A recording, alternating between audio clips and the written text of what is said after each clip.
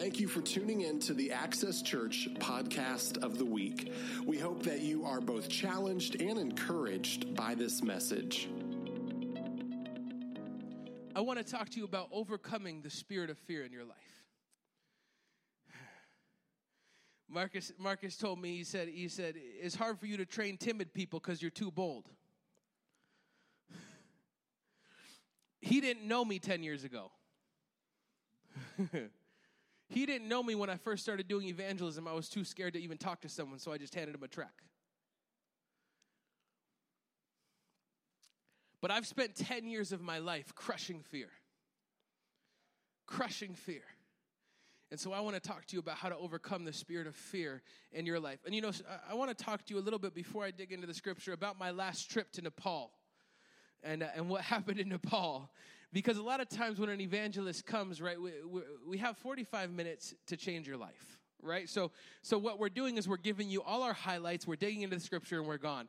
We don't really have time to talk about the hard things that happen, right? It's not that I'm ashamed of anything hard that happens. I just don't have time to talk about it usually. But it ties into the sermon today. So I want to talk to you about our last trip to Nepal. You heard the amazing victory. 9 churches were planted. Amazing. Let me tell you something. That trip was the hardest, most exhausting trip of my life. From the day we got there, there was nothing but opposition.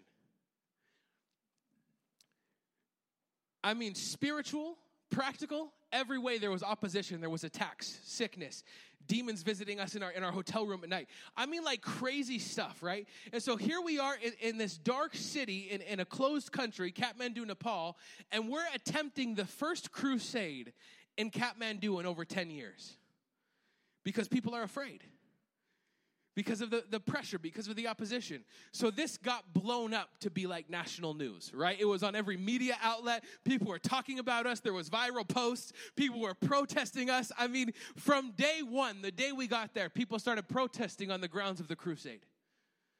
Radical Hindus protesting on the grounds of the crusade. When they realized we weren't backing down, they started escalating. They started threatening us. When they realized we still weren't backing down, they started threatening the owner of the grounds of where we were having the crusade. When they realized we still weren't backing down, they started threatening government officials. They said, we're armed. It's going to be a bloodbath if you don't stop this. This is what we're facing in Nepal, right? At this point, 30 of the 40 pastors who we had planned this crusade with had already backed out and said, it's too dangerous. We're not doing it. They told their people, don't go. It's too dangerous. We said, no matter what, we're moving forward. No matter what, we're moving forward. But then the government stepped in, right? So here's another challenge, because when it's just the people making threats, we're not backing down. But when the government steps in and what you're doing is illegal, you kind of have to adjust plans, right? So the night before the crusade, the government said, you guys aren't doing it. It's canceled. They had turned a blind eye up until that point. So the night before the crusade, they said, you guys aren't doing it. It's canceled. So we had to change locations, quickly change locations the night before the crusade and inform all the churches and all the Christians and tell them, don't put it on social media.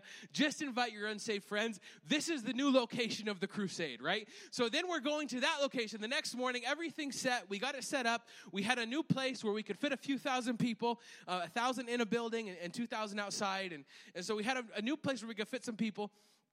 And we were set to go. That morning, the radical Hindus found out where we were again. So it was a pastor who owned this land. So they came to his land at 4 a.m. How many Christians you know will get up at 4 a.m. for anything? These guys are serious. They got up at 4 a.m. They went to the grounds and they began threatening the pastor. So he locked the doors and ran away. This is the day of the crusade. Okay, at this point, I'm very irritated. This is the day of the crusade, and this guy got up and ran away. So my partner in Nepal calls this guy, and he says, listen, thousands of people are showing up here today. We can't stop it at this point. Either come back and open the door, or I will break your door down and buy you a new door. There's nothing we can do to stop it. These people are coming. So you have to. So he came back. He agreed. He came back. He unlocked the church. He allowed us to have the crusade. Nothing happened. Nothing happened. All those threats, nothing happened. The devil is a lot more bark than he is bite. He prowls around like a lion, but he's not the lion. Jesus is the lion. All those threats. And I want you to know that those 3 days of services that we had were the most powerful services I have ever been in my entire life. I have never seen so many signs and wonders. I've never seen so many demons cast out. We had, even on the first day, with all this stuff going on, 30 of the 40 pastors saying they're not coming, telling their people not to come. Even then, on the first day, we had 1,500 people show up. Over the course of 3 days, we had 600 first-time decisions for Jesus.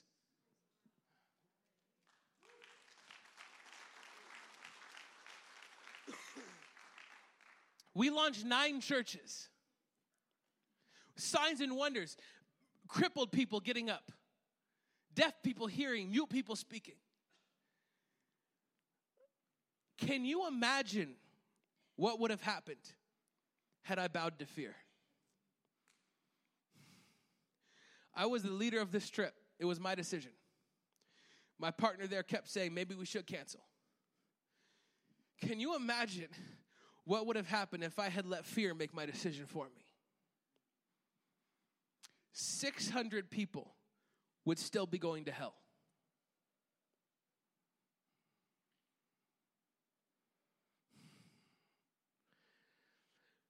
I question how many people are still going to hell because the church bows to fear.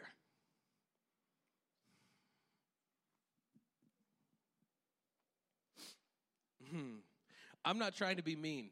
I feel like it got really heavy for a second there. It's gonna lighten up. Don't worry. Listen, I'm really not trying to get down on anyone, because the reality is that every person in here, including myself, either is struggling with fear and anxiety or has gone through the struggle with fear and anxiety and come out the other end, right? Anxiety and fear is the biggest thing holding the church back around the world. If you look even at just the statistics in America, 20% of American adults are diagnosed with an anxiety disorder. Those are the ones diagnosed. The number is actually much higher. This anxiety thing is crippling the church. Every altar call I have, no matter what I'm preaching on, every altar call I have people coming forward and asking for prayer for crippling anxiety, to be set free from fear, to be set free from anxiety. I want to actually read you a message I got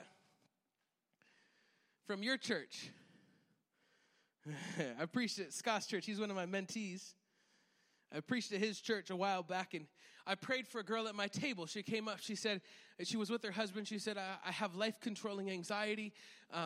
It affects every part of my life, this and that. And she asked for prayer. So I got this message from her months later. She said, you probably don't remember me, but I want to say thank you. You prayed over me with my husband next to me at Morning Star Fellowship Church in Q-Town. You lifted a heavy burden off of me. Of course, you understand I didn't lift anything.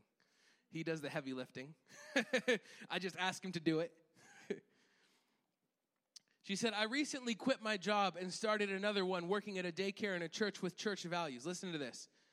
I haven't had any anxiety or panic attacks since I met you. Also, I've let go of everything, and I've never felt so free.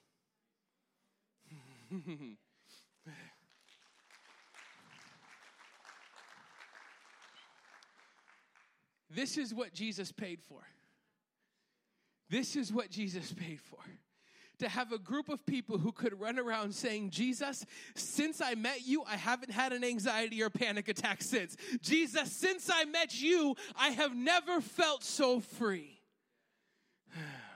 This is what Jesus paid for, church, for us to be free from fear. Do you know that the Bible says do not fear, commands us not to fear more than any other command in Scripture? By far.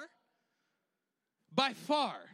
Nothing even is a close second. If you count do not be anxious and all the other derivatives of do not fear, 365 times in Scripture.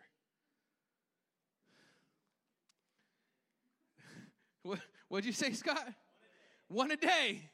So in other words, if you want to be anxious and fearful on February 29th every 4 years, that's your business. Okay?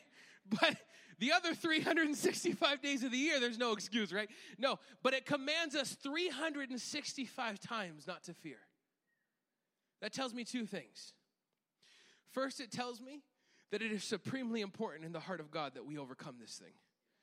It is supremely important in God's heart that we overcome fear. And I want to tell you why. There are two great motivators on earth: fear and love. You cannot operate in both at the same time. You cannot walk in love if fear is making your decisions. It's impossible. They're opposing each other. In the Bible, if you read the scripture, it says there is no fear in love, but perfect love casts out fear. Anyone who fears has not been perfected in love. It says you did not inherit a spirit of fear, but of boldness and of love and of a sound mind. There's a clear contrast in scripture between these two motivators. Listen, love can cause a mother to flip a car off her child. Turn into the Incredible Hulk, right? And fear can make a dictator kill an entire race of people. They're the two strongest motivators on earth, and they cannot operate together. It is supremely important in God's heart that we overcome fear and enter into his peace. The second thing that it tells me is that he knew it would be our biggest struggle.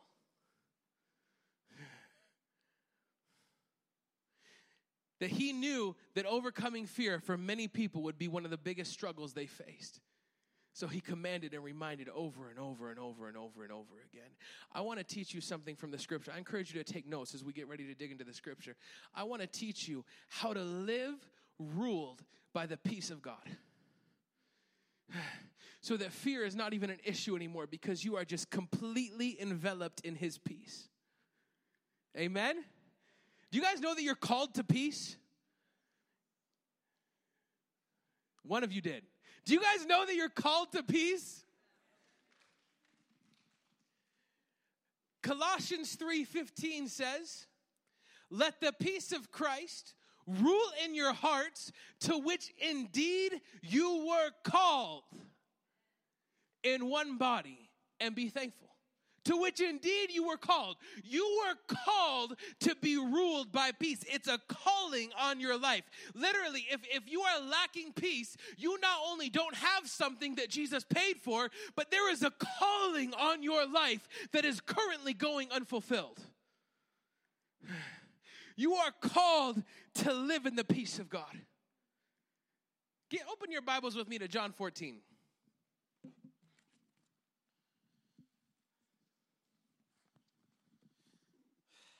Listen to what Jesus says in the scripture. In the context of the scripture, Jesus is getting ready to leave the disciples.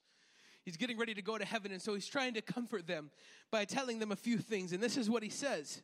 He says, "Peace I leave with you. My peace I give to you. Not as the world gives do I give to you. Let not your hearts be troubled, neither let them be afraid." John 14:27. I want to talk to you about three standout statements in that verse that Jesus says that are absolutely life-changing. Three statements that Jesus says. The first one he says this. He says, "Peace I give to you. My peace I leave with you."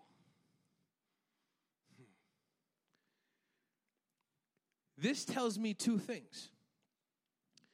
The first thing it tells me is that the peace that Jesus is talking about is so tangible.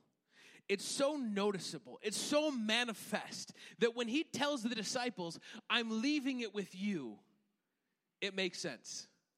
Right? The peace that Jesus is talking about is such a tangible presence that when he tells them that, it clicks. It makes sense that he can leave it with them because it's so tangible.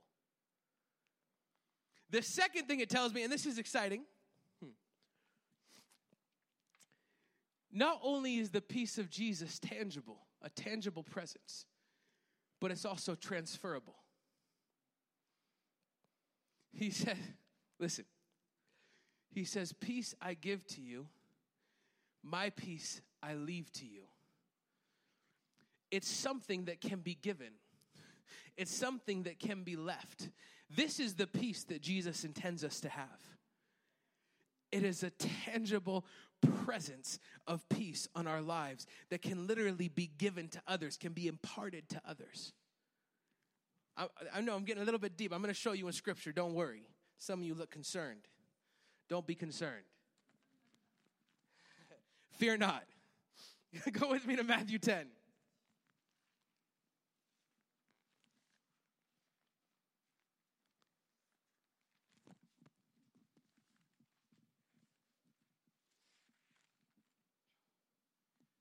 Matthew 10, starting in verse 11.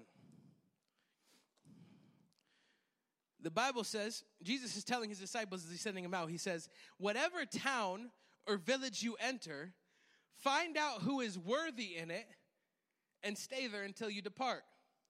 As you enter the house, greet it, and if the house is worthy, let your peace come upon it. If the house is worthy, let your peace come upon it. But if it's not worthy, let your peace return to you. Church, this is very exciting stuff. Like, we are literally called to carry such a tangible presence of peace with us everywhere we go that when we enter someone's house, we can literally leave it abiding there when we leave. That's the kind of peace that I'm going to show you one more scripture in Mark 4. Go to Mark 4. This is exciting to me. I hope it's exciting to you. Go to Mark 4 with me. Jesus. Hallelujah. Mark 4. In the context of this scripture, the disciples are out on a boat and there's a storm. The storm is so bad that they're sinking, right? They do what I would consider to be the logical thing to do, right? Like, if I'm on a boat and it's sinking and Jesus is sleeping underneath, I'm probably going to go wake him up too. Like, they get rebuked for it, but I can't say I would do anything different, right? Jesus is sleeping downstairs. I'm probably waking him up to my shame, right? But so they go down and they wake him up because Jesus is still sleeping. The storm is so bad that the boat is sinking and Jesus is still sleeping underneath. See, in the reality that the disciples lived in, the storm was scary. But in the reality where Jesus lived in, there were no storms. He was still asleep. But they go down, they wake him up. So Jesus comes up to the top of the ship, and this is what happens. He awoke, and he rebuked the wind. I want you to notice there's two things that happens. He rebuked the wind, and he said to the sea, "Peace, be still." And the wind ceased, and there was a great calm. And then he looked to his disciples, and he says, "Why are you so afraid? Where is your faith?" Why are you so afraid? And that's another key, right? Fear oftentimes comes down to a lack of faith. Why are you afraid? Where is your faith? But the main thing I want you to notice from this scripture is Jesus does two things in this scripture. He first speaks to the problem, right? He first speaks to the chaos. And he takes authority over the chaos. And then he speaks to that which was affected by the chaos. The sea was not the problem in this story, okay? It was the wind. The sea had been affected by an outside force of chaos. As a side note, sometimes we assign the blame to the wrong thing. We assign the blame to a person who has been affected by chaos. We do not wrestle against flesh and blood, but against powers and principalities. It is not the person that is affecting you, that is attacking you. It's not the sea's fault, right? It's not the person that is attacking you. It's the principality behind it. And when you understand how to respond in these situations, you know how to wage good warfare. Jesus does two things. He speaks to the chaos first, and he rebukes it. He commands it. He rebukes it, right? Some of us understand that we have authority to command the storm. Jesus has given us authority to command the storm. Amen? Amen? Jesus has given us authority to command the storm to cease. Amen? So some of us understand that side, but then Jesus takes it a step further, and I love this. He speaks to that which the storm affected, which was the sea, and he releases peace into it. He rebukes the storm, and the wind stopped. And then he speaks to the sea, peace, and there's a great calm. You not only have the authority to command the storm, but God has given you a peace that is so tangible that we are to walk with, that every room you enter gets affected by the peace that you carry, that every chaotic situation that you walk into has to be calmed because you carry the peace of Jesus Christ. Not only can you calm the storm, but you can release peace into chaotic situations, into chaotic people. Amen? You guys with me? So not only is it a tangible presence, it's transferable. He's given us the right to transfer it. Amen? The second statement that Jesus makes, he says, not as the world gives, do I give you. In other words, he's telling his disciples, listen, you might have just thought of the wrong thing when I said I'm giving you peace. Right? Because what the world understands as peace has nothing at all to do with true peace. What the world understands as peace is not what Jesus is talking about. It couldn't be further from it. The two main dictionary definitions of peace are freedom from disturbance or noise, or freedom from or cessation of war. So freedom from noise or freedom from war. That's what the world thinks is peace. The world's understanding of peace is totally situational. If my peace is the absence of something, then as soon as that thing appears, I have no more peace. The peace that Jesus gives us, it is not the absence of something. It is the presence of a person. The peace that Jesus, right before he says this, he says, I'm sending you the helper. In the same chapter, I'm sending you the helper. The peace that Jesus is talking about in this chapter is the abiding presence of Jesus himself through the Holy Spirit. The Bible says in Ephesians 2, he himself is our peace.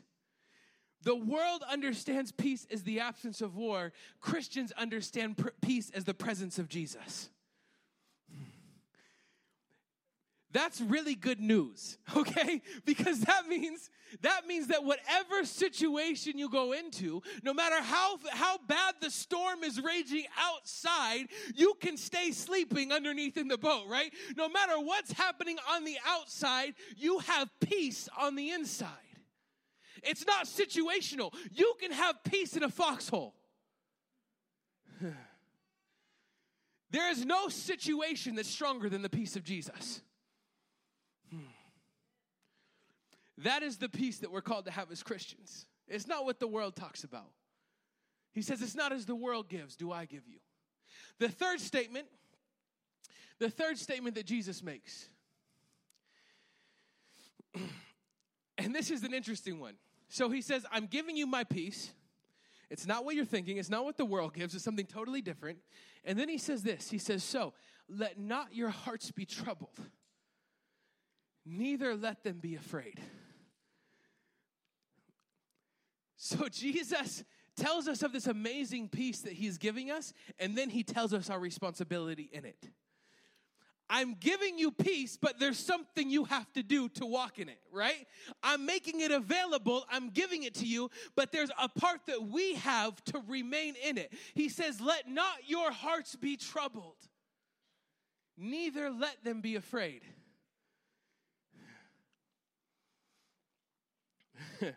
I think that the stupidest saying in the world is follow your heart. I'm sorry if you have that tattooed or something.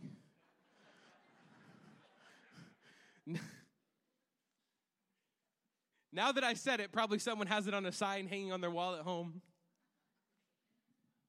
I hate that saying. I hate that saying, right? Jesus doesn't tell us to follow our hearts. He tells us to lead our hearts, right? He doesn't tell us to follow them. He tells us to guard them. If you spend your life following your heart, you'll spend your life following your heart right into fear, right? Because the heart has a natural propensity towards fear. It wants to protect itself. Don't follow your heart. Guard your heart. Lead your heart in the peace of God. Could the worship band come? We're going to close in just a couple minutes. I want to give you, and in just a few minutes, Pastor's going to come. I know we have to close soon. So Pastor's going to come. He's going to do an official close. But then we're going to open the altars for prayer, okay? Because I want to believe God with you today for an impartation of peace. You know, even as I pray, I can sense that there is people in here who are dealing with anxiety right now. Even as I talk about it, I can sense that there's people in here that are a little bit resistant to what I'm saying, right? That are dealing even with fear and anxiety right now. I want to believe God this morning that thing would be supernaturally crushed out of your life. I believe that this peace I told you, is transferable. It can literally be imparted, right? And so we want to pray for you. Me and Marcus and Sebastian and Pastor, we want to pray for you at these altars for an impartation of the peace of Jesus Christ in your lives. Amen? We're going to do that in just a few moments. But first, I want to give you 3 things that you need to guard your hearts from as you leave this place today. Amen? So if we have to guard our hearts, don't let them be afraid. I want to give you 3 things to guard your heart from so that you can remain in the peace of God. Amen? Amen? The first destroyer of peace, the first thing to guard your heart from, prayerlessness. Prayerlessness. If you live a prayerless life, you are opening the door to the spirit of fear. Pastor, I want to encourage you. As I was worshiping, I felt the Holy Spirit say to me, I love his prayer life. About you. When you were up on this stage, I felt the Holy Spirit say, I love his prayer life. You have to have a prayer life. You have to have intimacy with God. Listen to what the Bible says in Philippians 4. Philippians 4.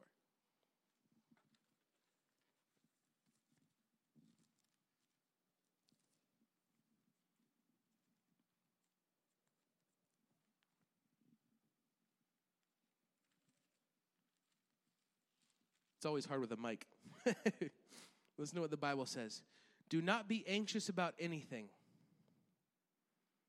Do not be anxious about anything. But in everything, by prayer and supplication, with thanksgiving, let your requests be made known to God, and the peace of God, which surpasses all understanding, will guard your hearts. Did you hear that? But in everything, with prayer and supplication, with thanksgiving, let your requests be made known to God, and the peace of God will guard your hearts. It is impossible to leave the place of prayer anxious.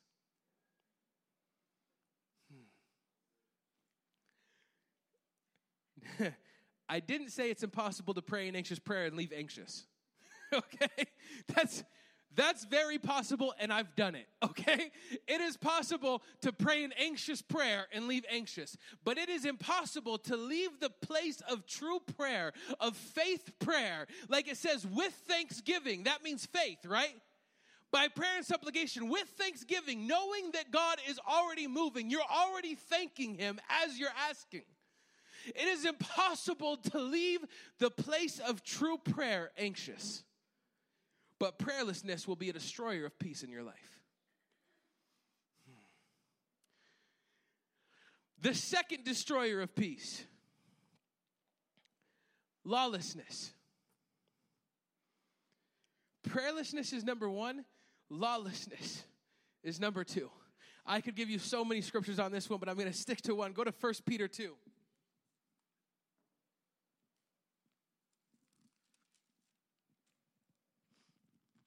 1 Peter 2:11. Listen to this.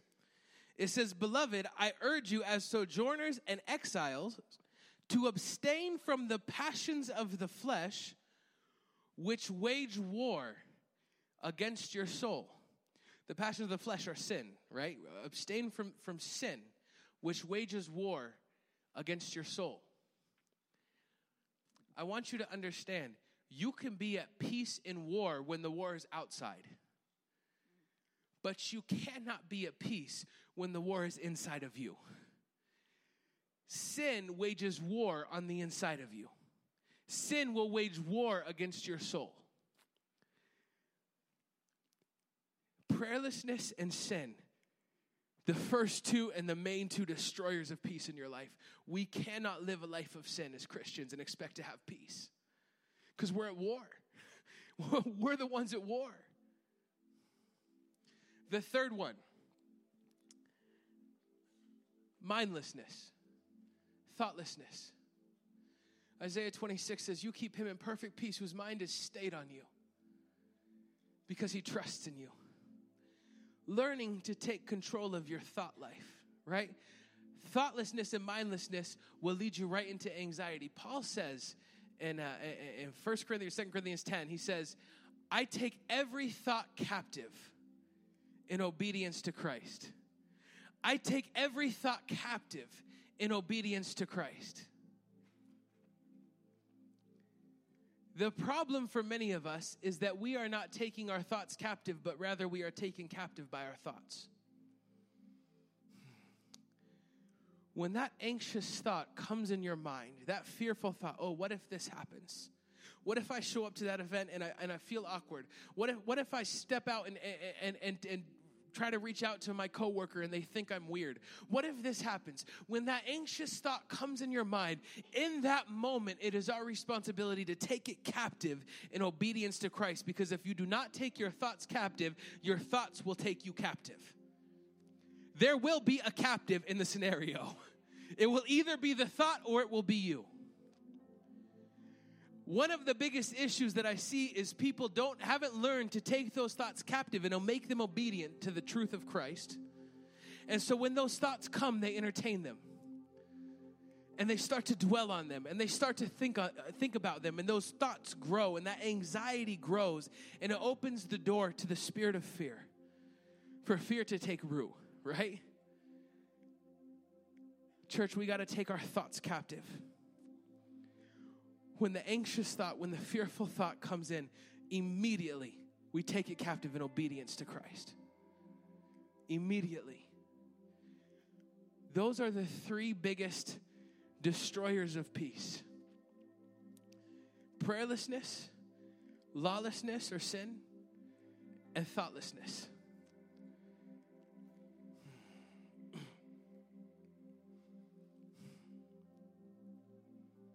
Holy Spirit, move right now.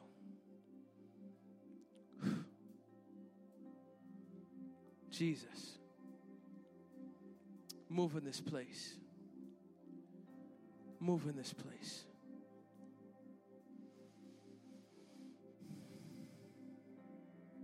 I just rebuke the spirit of fear that has been affecting people in this room right now in Jesus' name. I command anxiety to leave right now in the name of Jesus. Father, we know that you paid for a church. You paid for a group of people who could run around saying, since I met him, I haven't had an anxiety or a panic attack since.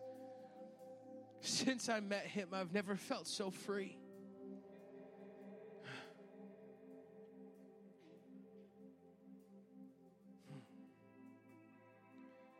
Pour out your peace in this room right now, God. Pour out your peace in this room.